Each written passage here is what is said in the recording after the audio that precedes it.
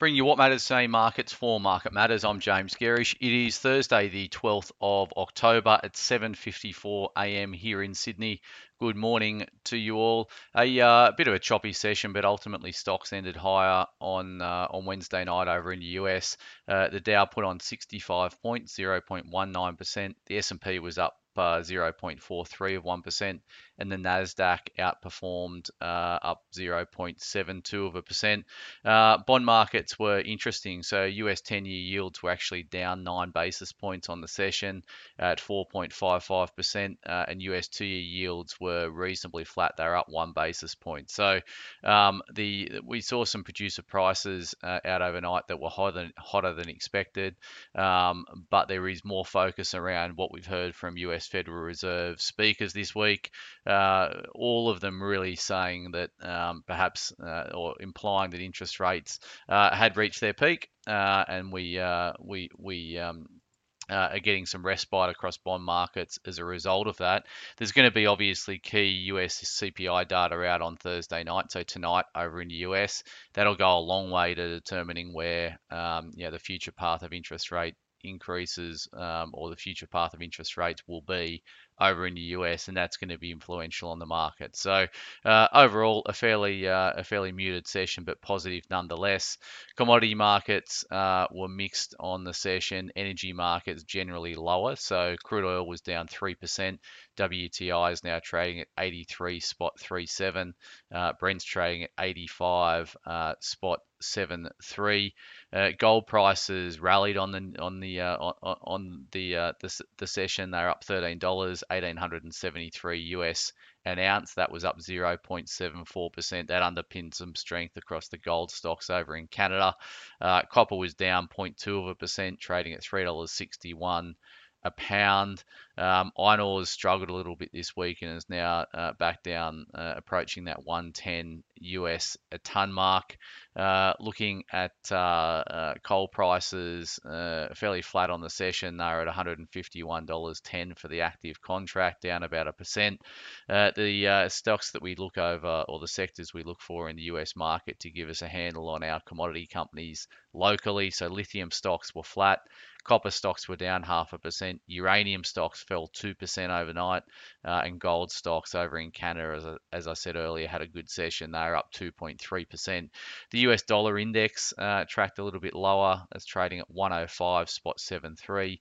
105.73 in terms of the US dollar index, and the Aussie dollar is at 64.14 US cents.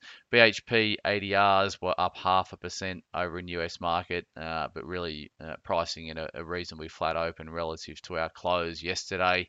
And SPI futures are also looking fairly flat this morning. They are up 6 points, or 0.08 of 1%, but nothing significant in terms of SPI futures today. A few broken moves to get you across. First up, so Bank of Queensland, they reported their FY23 results yesterday.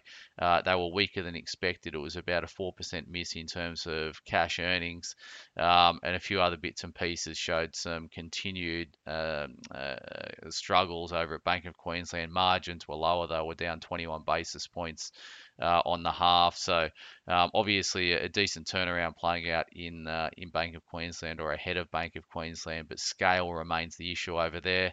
Jarden has downgraded their call on Bank of Queensland to neutral. We've got Breville, BRG has been raised to buy at Goldman's this morning, 24.50 price target.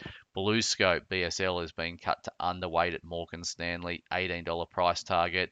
Parenti, PRN, has been reinstated as a buy at Moelis, 135 price target. Centre Group, SCG, rated new outperform at Daiwa, $2.77 price target. Seek, now raised to overweight at JP Morgan, $27 price target. We discussed Seek this morning. That's been under pressure post results that showed higher costs. We cover that one this morning in the Market Matters report. And Webjet has been raised to buy at Goldman, an $8.30 price target. We've got earnings out of Air New Zealand this morning, and that's pretty much all across from an earnings perspective. But AGM season is kicking off or kicking up. We had a few big ones yesterday, and we've got more on the docket today. So ANG, which is Austin Engineering, Horizon, AZJ, Brambles, and SRG, which we have in our emerging companies portfolio. That's at SRG Global. In terms of economic data to get you across today, we've got the October consumer inflation expectation. So that's the monthly read on inflation. Obviously, it's interesting, but there's more focus put on the quarterly number. There's nothing out from central banks. In terms of the Market Matters report today, we're going to focus on the retailers. So a look at retailers post results. Obviously, there's been some of these were the discretionary retailers have been quite strong of late, over the last quarter or so, but they have pulled back in the last couple of weeks. So we're going to refresh our views around the retail sector. So keep an eye out for that at 9:45 as always. Thanks for starting your day with Market Matters.